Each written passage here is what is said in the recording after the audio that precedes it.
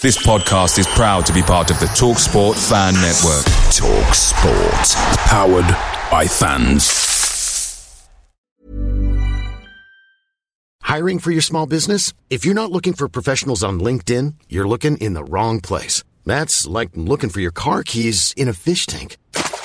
LinkedIn helps you hire professionals you can't find anywhere else, even those who aren't actively searching for a new job but might be open to the perfect role. In a given month, over 70% of LinkedIn users don't even visit other leading job sites. So start looking in the right place. With LinkedIn, you can hire professionals like a professional. Post your free job on linkedin.com/people today.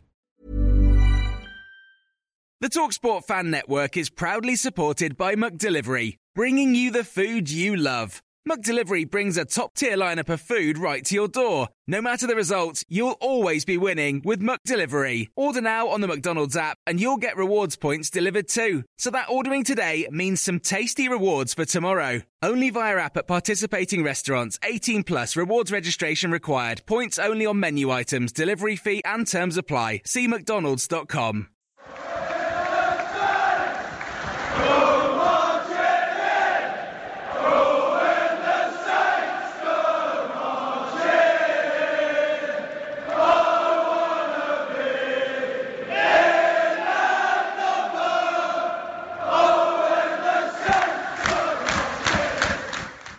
Hello and welcome to Total Saints Podcast 15. My name is Ben Stanfield, at Ben Stanners on Twitter, and this is the podcast going to the heart of all things Saints. I'm pleased to say that I'm joined not by one, but two guests this week. Firstly, making an unscheduled appearance in the end, it's regular guest of the show, Adam Leach from the Southern Daily Echo. Adam, you were meant to be away on much earned leave, I believe, but did you decide in the end that it was such a huge must-win fixture that you couldn't bear to miss it? Well, as you know, Ben, there is no such thing as a must-win game, so that wasn't the reason at all. It's a very long and boring story, but actually, in the end, I was pretty pleased to be in attendance today, I have to say, for the game, because it was refreshing to see some goals, and actually several people came up to me and said, "Oh, you're actually going to have something good to talk about on the podcast this week, aren't you?" And I said, "Well, yeah, hopefully." Yeah, no, absolutely. Well, Peter Howard, your colleague at Southern Daily Echo, has gone up in my estimations this week because he's not afraid to use the term must-win, so I've got a lot of admiration for him after that. I'll be giving him a firm beating next time I see him. Now you've reminded me. So, well, as ever, it's great to have you on with us, so thanks for that. Our second guest is a Saints fan who, in my view, has shown herself to be one of the most prudent and well-judged around, always willing to have an intelligent and constructive conversation with people on Twitter, and I'm sure, in no doubt, the real world as well. It's Lucy Hynett, so we're delighted to welcome Lucy. Lucy, thanks for joining Adam and I. How are you keeping? Good, thanks. Much better after that performance. Before we go on to the show itself, I was interested, and I'm sure people listening are, there's obviously lots of people that know you. We're interested to find out how you got into following Saints, Lucy. So my dad took 9-year-old me to the Dell when we moved to Southampton in 2000. My dad was one of those football drifters. I can't call him a glory hunter because he followed teams like Plymouth Argyle. He just never really committed full time to a club, so every time he moved house he'd go and watch the local team or whatever. So but since that day we've been a Saints family, aside from my mum, who has literally no interest. 16-year-old Theo Walcott saw to that when a wayward strike hit her in the face on her one and only visit to St Mary's, and since then she won't go, so we've given up on that one. But my brother and I, probably wise with some of our shooting at the moment as well, Lucy, to be honest. So, yeah. But there we go. And you're the outfield player had a shot today, didn't they? Yeah, they did. I know. I saw that stat. Did you see that stat, Adam? Every single outfild player for Saints had a shot today. Oh, well, yeah, and 4 of them went in the goal. I know. Unbelievable. What could one Honestly, I know. And you're obviously Sheffield-based now, Lucy, aren't you? So you put in the miles to get down to watch Saints as and when you go?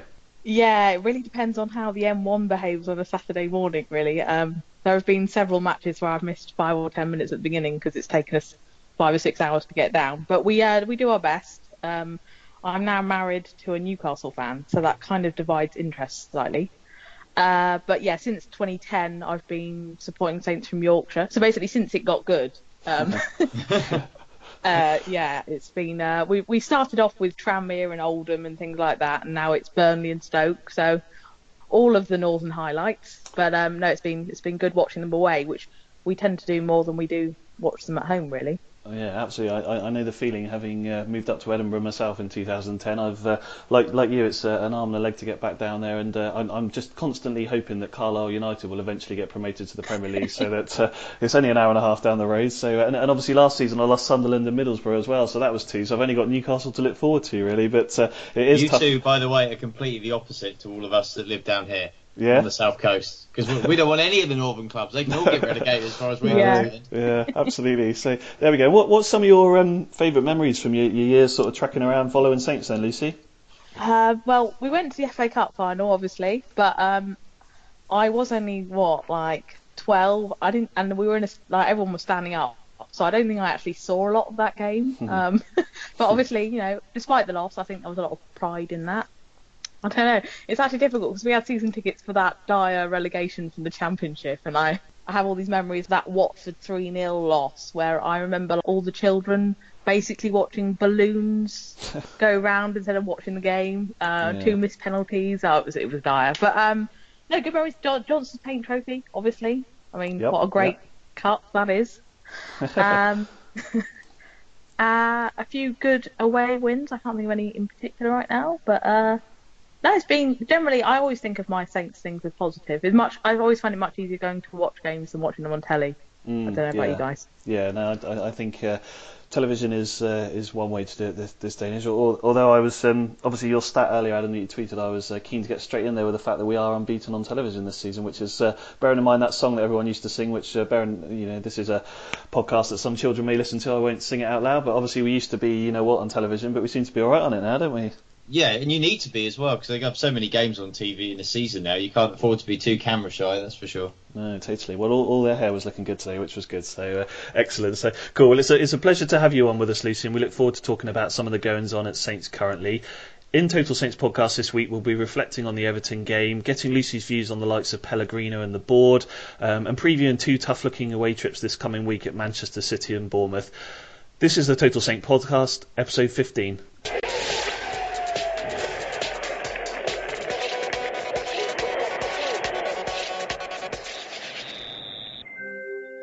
Everton then, Adam. I was pretty nervous before the game. I think probably a lot of Saints fans were. It was kind of, it was almost that feeling of being in the dentist waiting room. When you sat there waiting for him to come and get you, and all you're thinking about is all the bad things that are going to happen. But it was a fantastic 4-1 win in the end. Obviously, one swallow doesn't make a summer, but I think every single player puts real effort in. You made a very valid point, Adam, after the Liverpool game last week, that there was a mood around the camp that they felt they needed to probably come back and deliver a performance this week, and boy did they do that. Well, yeah, it was a great performance, and a credit to the players as well, because as we spoke about after Liverpool, the mood was dark, definitely at Anfield, being around them, but I also just felt and hoped that would be the wake-up call they needed, and that if there was anybody there who thought, well, we can kind of just give the minimum acceptable amount of effort and we'll still end up mid-table. That's literally the worst that can happen. And I think that what happened in that game really, I think it shook a few other players, and I think it shook a few people at the club as well. It wasn't, if you didn't see the game, then you might not have really realised from the result, because 3-0 isn't an absolute annihilation for a team away at Anfield. But actually the manner of the performance, the fact that the players pretty much dialed it in for the last half an hour, certainly, probably second half, really, or certainly a lot of them did. It wasn't good enough, and they were more than aware of that, and you could sense it. But then actually turning that around and putting it right is another thing altogether, and especially when coming into this game, because of what happened, because of the results this season, the pressure was so immense in this game. It would have been easy to have kind of hidden away, to not have played, not have showed that character in front of a home support as well, which, as Pellegrino said after the game, is they like playing in front of their own fans. It's better for them, but actually, in a way, it can occasionally become a bit of a hindrance. And there was kind of that worry that if things went badly against Everton, or they didn't go brilliantly anyway, that there would be a lot more pressure from the crowd, and that might negatively impact the players. But the fact that they showed a lot of character and a lot of bottle was to their great credit, obviously helped by the absolute ineptitude of Everton. I mean, talk about playing the right team at the right time. You couldn't have handpicked a better opposition as it turned out today, because I was absolutely aghast at how dreadful they were. I mean, it would, in fairness, I don't want to take anything away from Saints, but I did feel that for a Premier League team, it would have been an effort to have not beaten them. You'd have had to have gone some not to have won that game, given how terrible they were. But nonetheless, they didn't only win it, but they won it very, very convincingly and with a good performance. And you can only beat what's in front of you. And to be fair, they absolutely annihilated what was in front of them. So hopefully this is a corner turned. The only shame is obviously it's Man City up next, Man City away. It's a real shame that they couldn't get a performance like this when they had the kind of run of fixtures, and they might have got into a bit of a roll, because it's obviously going to be very hard at Man City. But I hope that they can at least approach that game now with a degree of confidence and almost kind of a bit of a free pass. Lucy, what did you make of the game? As Adam says there, a much needed 3 points. Yeah, and I think he talks about confidence, and I think maybe the psychological element of beating Everton, who we know aren't a great side at the moment. I think the psychology of it is more important almost than the result. I think he's right about City being a free pass, in the sense that we're not really worried about the result, but it's about the attitude and hoping that we can extend the kind of commitment and kind of belief that we saw out there. And so I think that was probably one of the key points to take away, apart from individual performances. I think it was really good that we saw, of course it was Ward-Prowse, Tadic and Boufal behind Austin, and we saw those three having a bit more freedom and fluidity in how they played. Like, they alternated position a lot, and seemed to have a greater freedom in what they were doing. And I think I know a lot of people will look at this and say what a great impact Austin had on the game. But, I mean, it was about a whole team performance. There were opportunities for him because the whole team functioned better. So I think that's important. Absolutely, I would totally agree with that. And I've got to say, Adam, you're right. I mean, I actually thought when Leighton Baines went off that it was going to cause us more of a problem, because they looked shambolic down that side when he was on the pitch, and obviously then he went off and they went to 5 at the back. But as Lucy said there, Adam, Boufal, Tadic, Ward-Prowse, they still seem to find some space and create, particularly second half, numerous opportunities.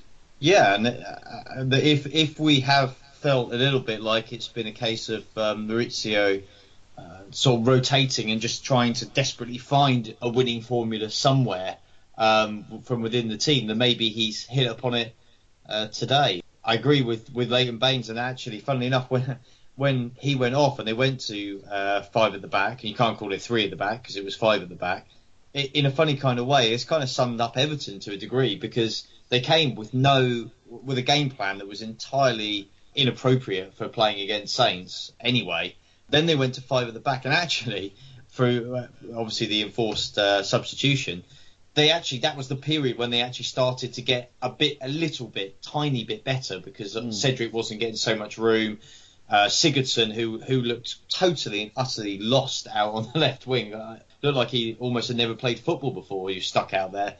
Actually went more central, and that was a great help to them. And obviously the space closed up out wide for Cedric, because they had so many men behind the ball defensively. But from Saints' attacking point of view, yeah, maybe this is a formula that works. So it was Saints this season. They have got, I mean, the stats bear it out. They have actually got quite a few crosses in the box, but obviously they haven't really had a striker that's ever going to thrive on crosses on the box. With all due respect to Long and Gabbiadini, they're running of the channels and playing on the shoulder of the last man, trying to get in behind when some of their teammates are trying to wang the ball in the box. It's not really necessarily singing from the same hymn sheet, but actually Austin obviously is a guy who thrives on balls into the box, and Saints were given so much freedom out wide today once Everton's brief, I dare even call it really a rally, because it wasn't a rally. They just briefly got not quite as bad for about 10 or 15 minutes, and then as soon as the second half started, they were as bad again.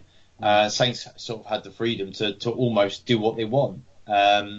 So yeah, it's interesting. Obviously, the great question with Charlie Austin will be the same question we ask all the time. It's just, if he is to play regularly, how long can he stay fit for? Can they keep him fit for the rest of the season? Will it be a few games? Because obviously this is a recurring problem or theme of his career that's probably held him back from getting further than he might have done.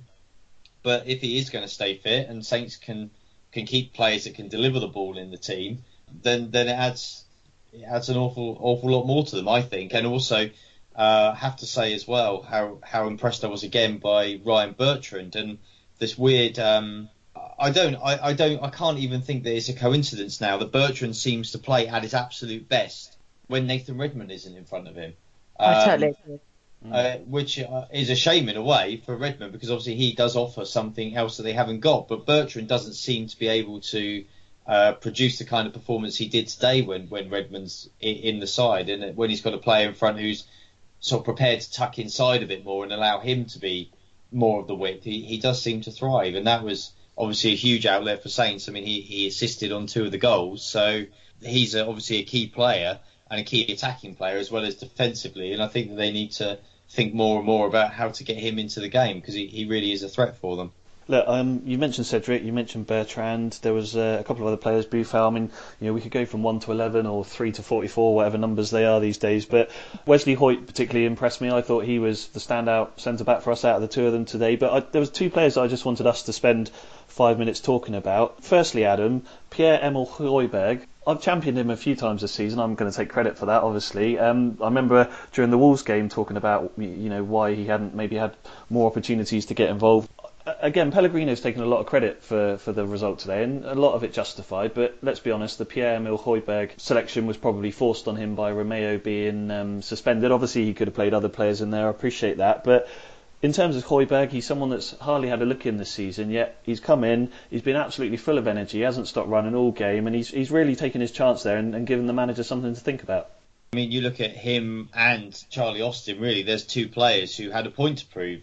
There's 2 players who really haven't had much opportunity under this manager. He's stuck them in and they've done the business, and that's, of course, that's credit to the manager, because part of the art of management is knowing the right times to put people in, the right times not to put people in. It will be interesting, because it is an interesting dynamic now. Obviously, him and Steve Davis did well in there today, but Oriol Romeu returns from suspension now.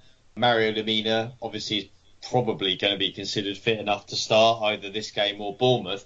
And when he's got Lemina and Romeu fit and available, is he going to really put Davis and Højbjerg in there, or is this just a very short-term thing? I probably suspect Romeu and Lemina are the long-term pairing that he sees in there at the moment. So, as well as he did, and he did do very well, I'll be intrigued to see how long his run in the team lasts now. Before I go on to talk, I wanted to ask Lucy about the other player you mentioned there. That was the second one, Charlie Austin. From my point of view as a fan, and I'm sure, again, interested to get Lucy's view on this, but I want to see players fighting for the shirt, and it's a bit like the centre-back tombola that we've been talking about the last few weeks, Adam, where obviously he seems to shift and change those. But for me, and again, you obviously have to consider who the opposition are, and I appreciate Romeo's not done anything wrong to lose his place, but it's got to be a positive that you want to see a player like Højbjerg come in there and say, right, this is a shirt that I want to keep, and make that decision for the manager really, really hard when you've got 3 essentially top-class centre midfielders fighting for 2 positions. Yeah, and I think a bit of consistency to the lineup might be quite beneficial. I mean, I know we've talked about the tombola, as you put it, at centre-back, that kind of, there seems to be a slightly random way to the way Pellegrino's kind of picking his way through his options. And no, it was really refreshing to see Højbjerg doing so well. I think what people forget about him is how young he is. He's younger than Ward-Prowse and Redmond. He's very mature, I think, in the way he controls himself in central midfield. And there was a lot of responsibility, as bad as Everton were, for him to do a good job. I totally agree with what Adam was saying about whether he can actually make this count for much in terms of making an impact. But I do hope it maybe makes Pellegrino think twice about playing Davis as a defensive midfielder, because I don't think that's where he is best. I prefer him further up the pitch where he can properly influence attacks, and he's known for losing his runner when in defensive plays and so on. So I hope that when Lemina and Romeu aren't available, he considers Højbjerg as a genuine option rather than someone he turns to when his hand is forced, which it felt like it was today with Lemina not being fully fit and Romeu being suspended. So I hope he becomes, something of a genuine thought in Pellegrino's head. As for Austin, yeah, I think, as you say, it's all about fitness and whether he can keep that going. I don't think this chopping and changing with strikers helps anyone. So if he's going to go with a striker, then maybe Austin's deserving of a run. The only thing I will say is that we do have a midweek game, and if he hasn't been playing 90 minutes he doesn't ever play 90 minutes, but if he hasn't been starting games recently, I wonder if 3 games in a week could be tricky. Yep. But no, I think we just need a bit of consistency, and I think a lot of players have made it more difficult for Pellegrino, which is always good.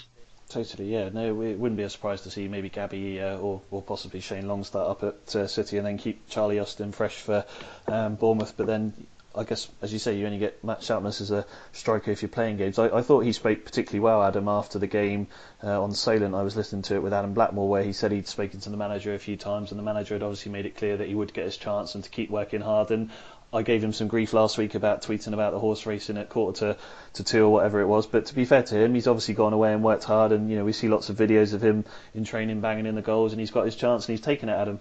Well, what was interesting for me about the Austin situation was after the game I was in on Maurizio's press conference, and while for a lot of the media there the story was really an Everton-related story, from a Saints point of view, obviously the story was mainly Austin, and myself and a few others were clearly asking Pellegrino about Austin and the fact that while the club have obviously struggled for goals, he hasn't really given him much of a chance, and he's come straight in and scored a couple. Why haven't you really given him much of a chance? What is it that made you decide to take the decision for the Everton game? And basically he said, well, he deserved a chance. His training the last few weeks, things have changed, and the inference thereby is probably, well, what was the question more is what was his training like prior to a few weeks ago? But nonetheless, it was a sign for the manager that he had recognised that Austin was clearly at a better level, whether that's mentally or physically or both, and had earned a chance to get a go in the team. And now, obviously for Charlie, the thing is, as we said, keeping fit. He did take a fearful whack as well, and he did come off partly, I think, with a bit of a hobble. So I would probably be surprised to see him out again at Man City, given that. But all these sort of things happen, and all these things behind the scenes are always going on. There's all kinds of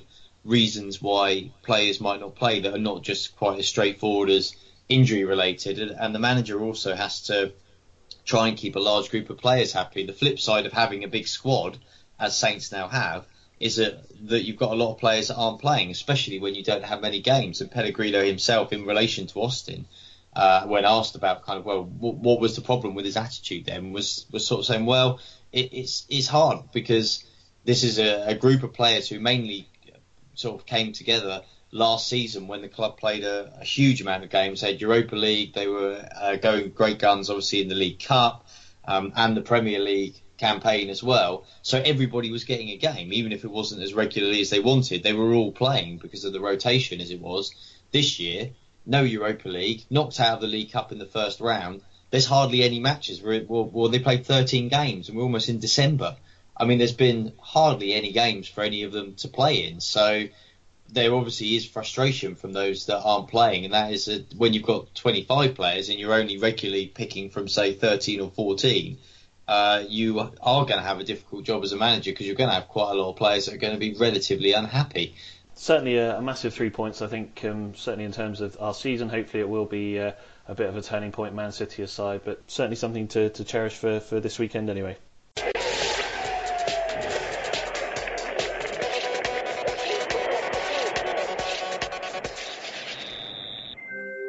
Before we go on to talk about the Man City and Bournemouth games then, Lucy, I was interested, obviously with you on the podcast, just to get your thoughts on a couple of things this season. So, in terms of Pellegrino, Lucy, what have you sort of made of him as Saints manager this season? I think it's been quite disappointing just because of the good run of fixtures we had and the feeling that we had to capitalise on them before this tough run near Christmas.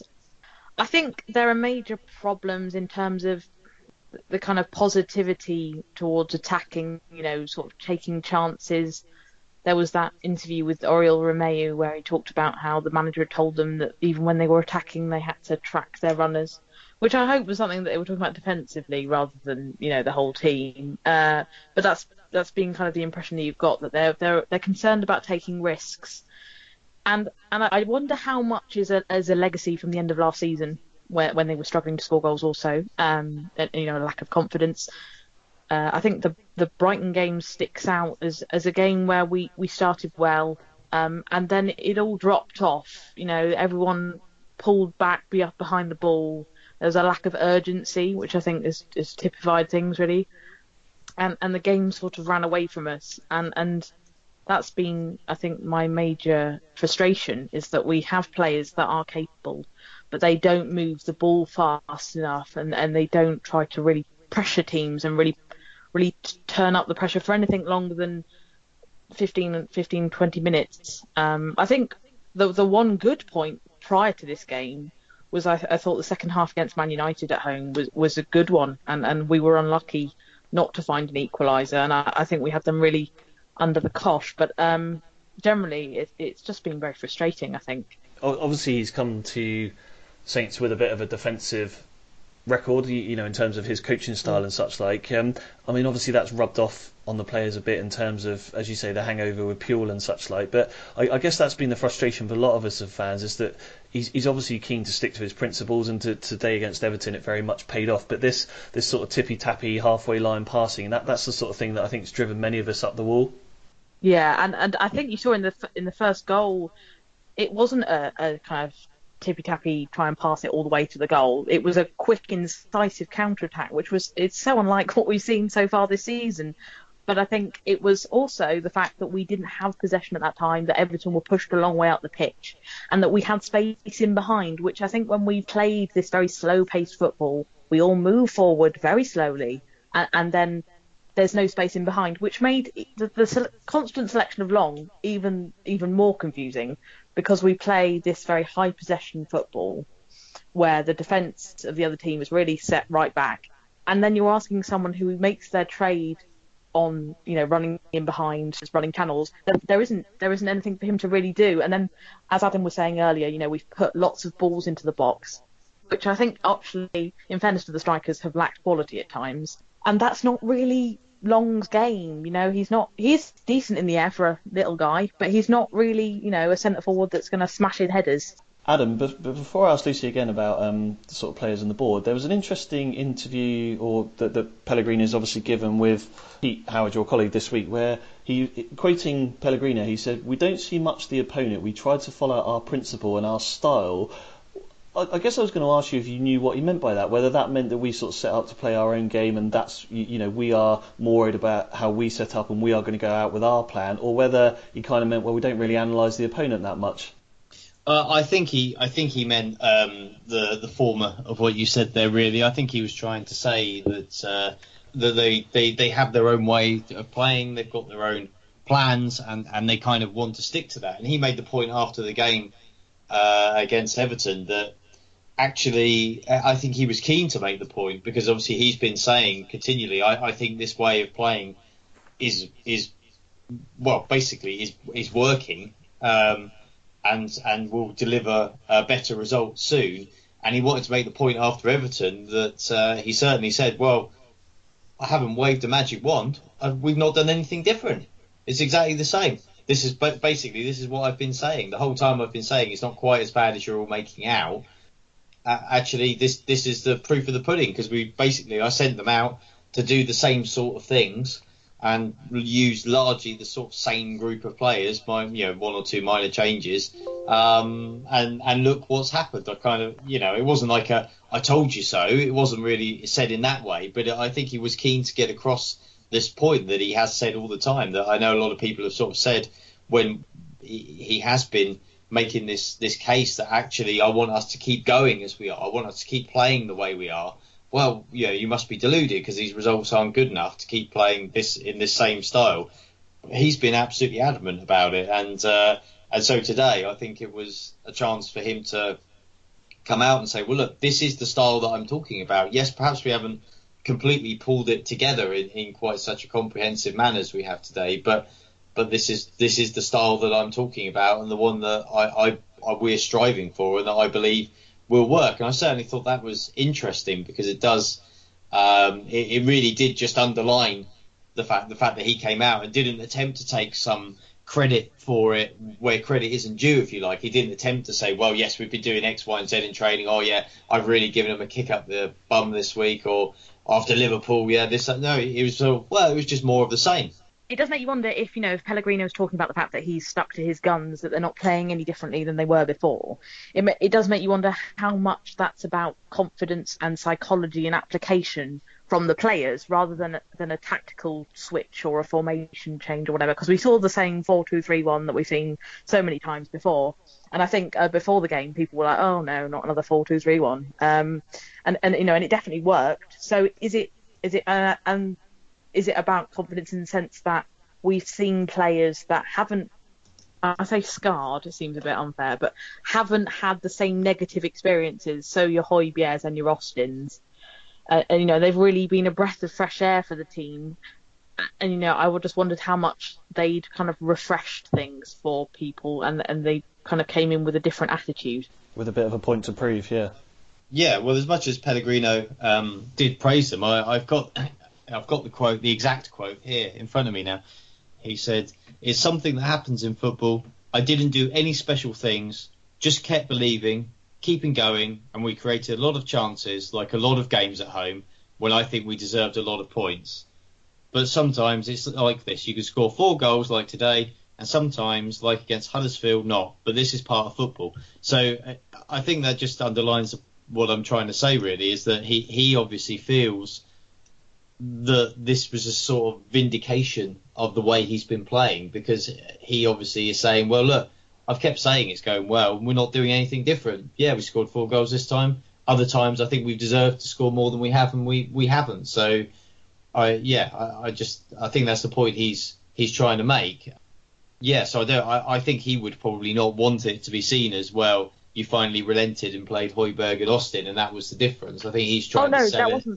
That wasn't what I was trying to say. I was more saying that was their positive psychology to the same formations helpful in his plan going forward, if you see what I mean. I wasn't trying to suggest that he changed things and that was why it worked, but more that he was playing the same way, but those were players with a positive attitude towards the game that perhaps people that have experienced these frustrating results might not have had. Yeah, I mean, you can't rule that out, can you? I mean, the mentality of the dressing room is always a very, very delicate thing. It's always very fragile, and when things are going not so well, as they have been recently, when the pressure's on, that's when the cracks start to appear, and some of the if there are characters in there that are perhaps not the best under a lot of pressure, then that's when they tend to hide. And if there are some that thrive on pressure, that's when they tend to really up their game and play really well and try and lift their teammates and carry the team. So there could be something in that. It's quite hard to know. They certainly played as a team, whatever it was, whether it was that or something else. They certainly played with the team like a team with a lot more verve today. But yeah, I mean, maybe they did have a positive influence. But I would like to believe, whether naively or not, that it was a collective thing, in the same way that Liverpool was a collective shocker, especially after that second goal went in. Collectively, this was a really great performance, I thought. I don't think you can put to one side how important the game was for Pellegrino today, in terms of, I think, almost splitting the fan base. That could have got quite nasty and ugly for him if we'd lost against Everton. But putting the players and Pellegrino to one side, Lucy, obviously the board is starting to get a bit more criticism, or have over the last few weeks. I think obviously fans getting frustrated at a variety of things within the club. In terms of the board and Les Reed and such, like, obviously Adam and I spoke about it a fair bit in length last week's podcast, but do you feel the criticism that they're getting is justified in places? Yeah, I think partially. I think some of the criticism has been kind of ridiculous. They've replaced a manager which the fan base was calling out to be sacked, and it's been difficult to start with. And now they've done that, but apparently that was the wrong decision. I mean, there are some inconsistencies which I think are unfair on the board. I think perhaps with hindsight, Van Dijk staying might not have been the best idea. I was firmly in the Van Dijk staying camp because I think, there was an important point of principle to be made. But given that we've struggled to score goals, and I don't think we're going to be scoring 4 every week, are we? And given that I think when he came back, there were questions about his commitment and interest in the team. Possibly, the board kind of didn't stick to its guns in terms of that whole, selling to invest theory. And perhaps, in a way, actually, our criticisms of the board kind of got to them, and maybe unfairly so. I do have questions about the recruitment recently. I don't think we necessarily strengthened where we needed to this summer and the previous summer, in terms of losing Mane and Pella and not really replacing effectively. I'm particularly Pella, because Gabbiadini can come until January, and even then he's a very different kind of striker. I think there are questions there. And I guess Boufal was the closest we got to a Mane, and he's a different kind of player, and also was injured until, late November or so. So I think there were questions about the play. I don't think there's questions so much about the qualities, but in terms of whether they've always had the right priorities. It was great, Lamine has had a great impact since he came, but I'm not sure he was necessarily a priority. And I think there was with good reason, a lot of demand for attacking recruits, given how we'd struggled to score at the end of last season, and that didn't really come to the fore. So I think, some of those recruitment issues I do have questions about, but I think this whole crisis in confidence, as if the board, I mean, the way some fans go on, you'd think the board wanted us to be relegated. I think there is a certain cynicism about the board, which isn't fair. And as for this harking back for the days of Cortese, I've got serious questions about that, particularly given that I'm pretty sure Cortese appointed Reid. There is some kind of slight irony in those calls. And I think a lot of these troubling performances recently have led people to kind of look back to the past, because we've had such a good few years on Pochettino and Koeman, and I guess Cortese is somehow linked with that. So people have been talking about Koeman coming back, and you're talking about Cortese coming back, and there's been a kind of strange reaction to it all, which I don't think reflects fairly on both the manager now and the board, really. I totally agree with that, and I think, as you say, we seem to have this sort of element of our fan base that literally, if Luke Shaw's available, we want Luke Shaw back, Morgan Schneiderlin, etc., etc. I think we all have to agree that we are where we are, and we have to look forward. And I think, Adam's mentioned it to me several times, the board are obviously keen to give Pellegrino a chance and give him some time. We are 13 games into the season, and whilst it's been frustrating, disappointing, as you say, they obviously want the best for the club, and I think you're right. They have listened to the club, to the fans, numerous times. I think about Puel and about sort of the Van Dijk saga. I won't mention with who, but I certainly had some communication with some people about it, and I think it was very adamant that they weren't going to sell him in the summer, whether that changes in January or not. But I know sort of in terms of obviously where we go from here, they're going to realise that we need some investment in January, and I guess you hope, Adam, as we've discussed before, that they're going to think, right, these are the 2 or 3 gaps that we really need to get some players in, whether they sell Van Dijk or not, and Les Reed and Ross Wilson will be working hard on that. Yeah, well, they should be. I think Lucy just spoke really, really well. Probably summed up what a lot of people feel overall. And yeah, in terms of the recruitment, I would tend to agree as well, in that actually they went through a phase where pretty much everything they touched turned to gold. I mean, everybody they signed pretty much was a hit.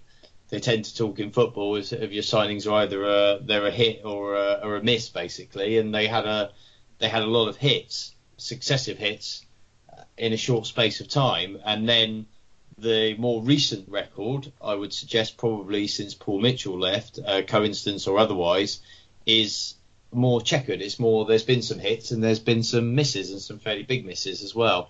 That's more in line with what you would expect from most football clubs, in fairness. And that's the one point I've always made about Saints, is all this, I don't mean to do them down, but all this talk about the black box and this fantastic recruitment and things like that.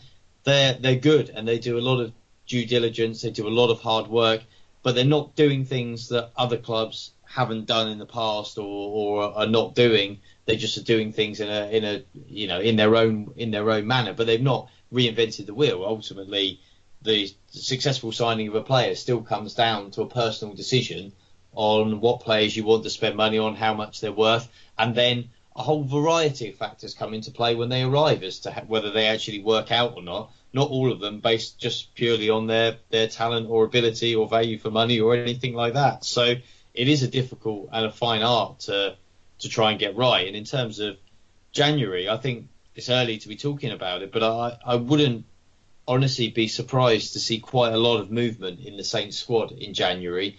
Traditionally, they don't like doing business in January, really, if they can help it, both buying and selling.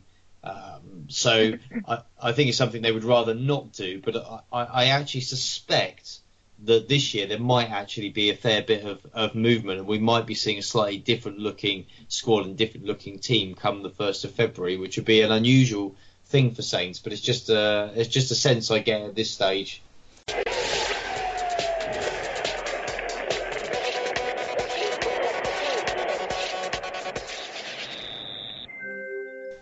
We're going to quickly preview the Manchester City and Bournemouth games that are coming up in the next 7 days.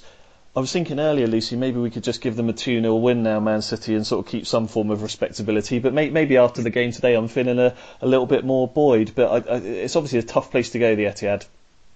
Yeah, I think, as I said before, I think it will be a more question of attitude, of not showing what we saw against Liverpool, of that kind of disappearing act, really. So I think, we shouldn't expect much. I think 2-0 from you is optimistic, given the way they've played recently. Although, Huddersfield gave them a good game today, but it was a very different scenario. I think we shouldn't worry too much about City, and concentrate on, the attitudes and ideas rather than the result. Yeah, I should add, that's not my prediction, by the way, but there we go. Okay. Adam will be waiting for that with bated breath, I'm sure. What do you think we need to do to go up there, Adam? I mean, is it a case of parking the bus a little bit and just trying to frustrate them, trying to get a 0-0 or something like that? Easier said than done? Yeah, absolutely. There's no point in going up there and trying to play them at their own game, is there? I mean, the chances are you're going to get absolutely hammered if you do that. You've got to play a much more defensive game. You've got to be patient, and just hope you get a chance. Basically, you've got to play at Man City the way that teams like Burnley and West Brom and such like have come and played at St Mary's this season. You've got to come and be prepared to sit very deep, not try and keep close the space between the lines, not allow them space in behind or out wide. Easier said than done, given the players that they've got, obviously. And then hope that you're obviously going to get a few breaks. You might get a few set pieces. You never know. You might, if you can draw them out enough, if the game goes on long enough and you've held them long enough and they start to commit more and more men forward, maybe you can get a breakaway and a counter attack. I think that's really the only way to go. They look so supremely good this year. I think that to do anything else or attempt to press them really high up the pitch would just be asking for pretty sizable trouble, really. So I think that's all you can do, is go there and give that a good go and see what transpires. So we're going to have a quick prediction then. Obviously, Adam, I'm going to give you some quick credit here. I know you said it would be 2-1 today, so you were miles off, but you did say we'd win. So well done. Finally on the board there, so well done. Thank you, and thank you finally for giving me the credit that I deserve. Cool. Right, in terms of Man City then, Lucy, I'm going to start with you. Prediction? I think 3-0. Cool. Adam? Yeah, I think City will win. I'm going to go 2-0. I'm optimistic Saints will put up a good showing up there, but I think in the end City will just be a bit too powerful for them. So 2-0 City win. I've gone for 3-0 as well, Lucy, the same as you. Not necessarily any reflection of us, but I just think they are a top side. They're going to create lots of chances, and I think even if they don't create lots of chances, they've got well-cast players that are going to, they often only need one chance to stick the ball in the net. So I'm going for 3-0, but that's probably more about City than it is about us. But I think we all hope that Saints can go out there with a bit of renewed confidence and give them a good game and come away with a bit more respectability than they might have done. So we'll see what happens. I think we could play very well and still lose 3-0. Totally. That's the nature of them, really. Absolutely. Yeah. No, totally agree.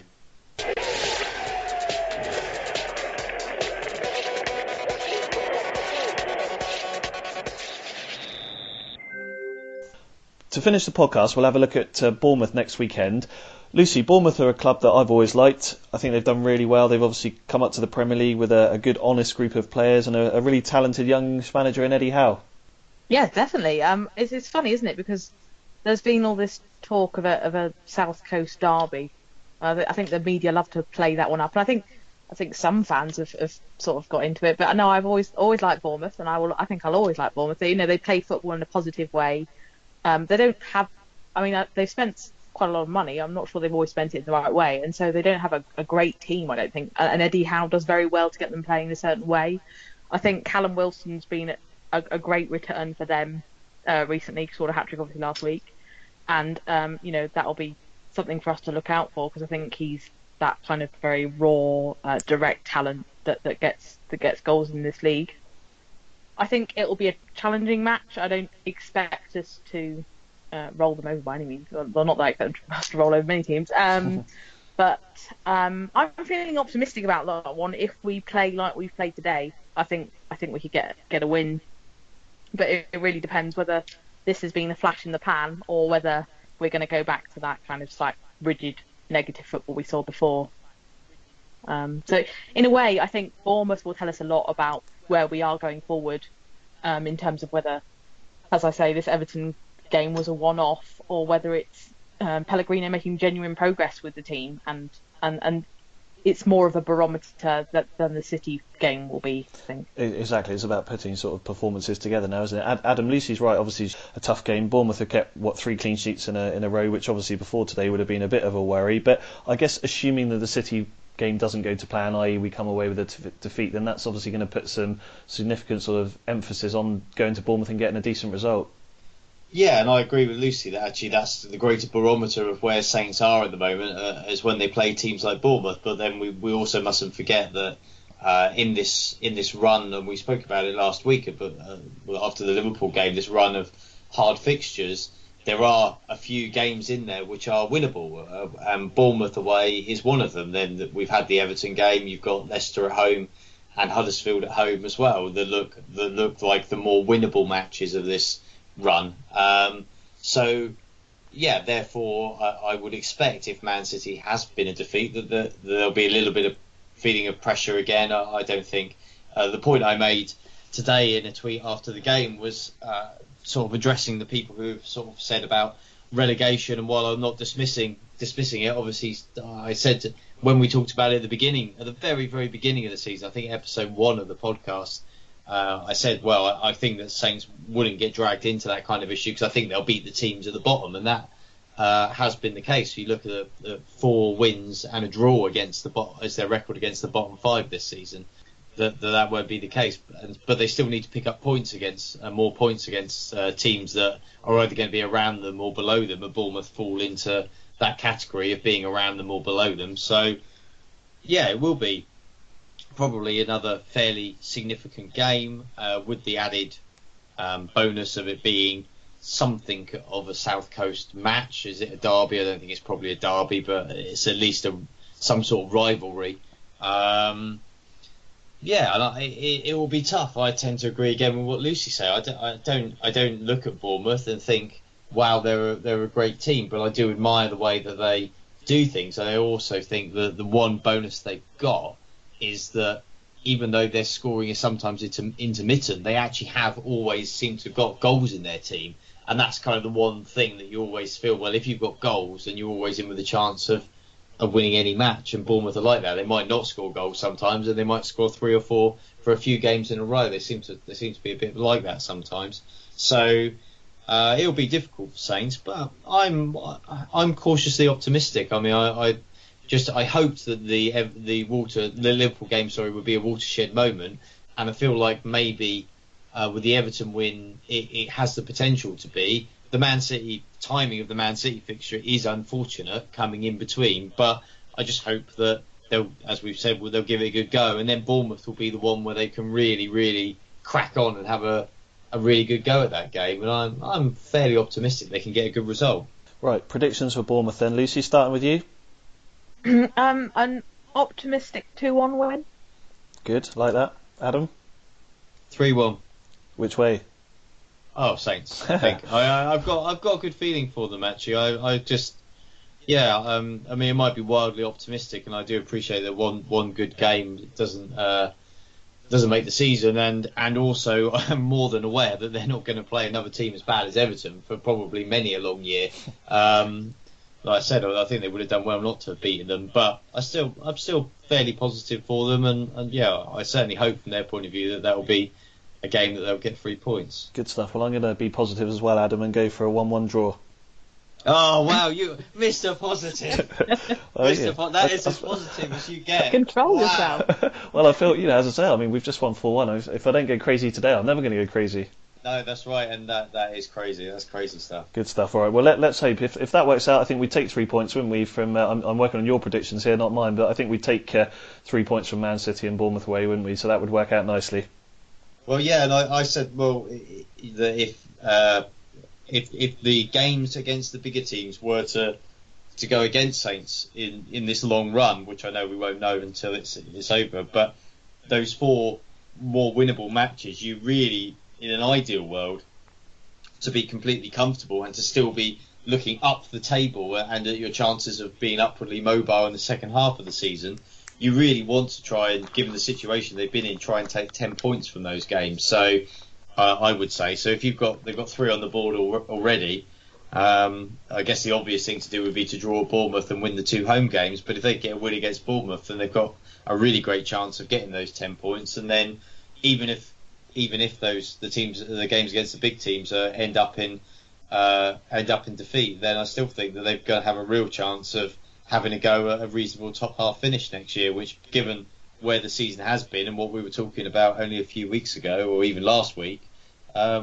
is actually something to potentially be a bit optimistic about.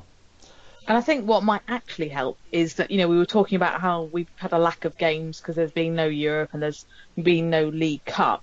The kind of the fixture schedule over the Christmas period, which I know managers love to complain about, but probably we don't, because it gives us a chance not to dwell too much, I think, on performances that don't go our way or results that aren't what we wanted, and gives us a chance to keep momentum going in good times. So I wonder if, while the Champions League teams might complain or whatever, there is something to benefit from a hectic winter schedule.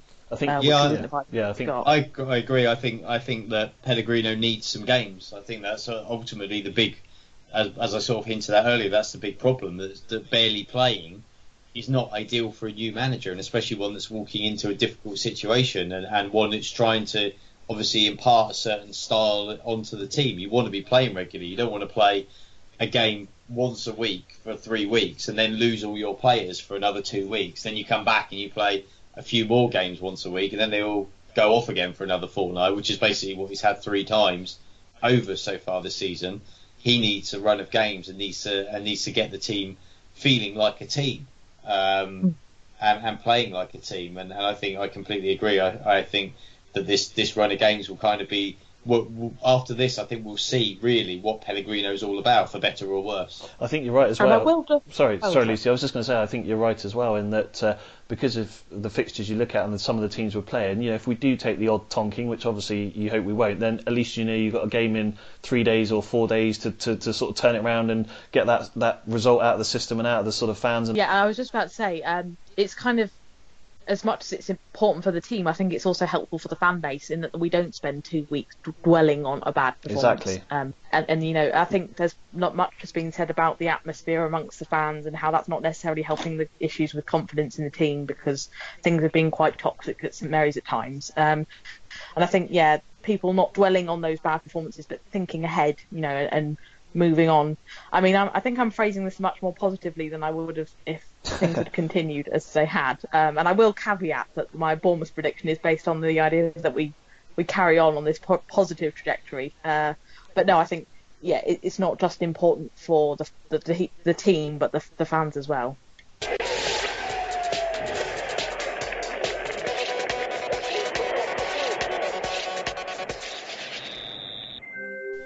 Thanks for listening to Total Saints podcast. Lucy, it's been a pleasure having you on the show, and hopefully you'll come on and join us again in the future.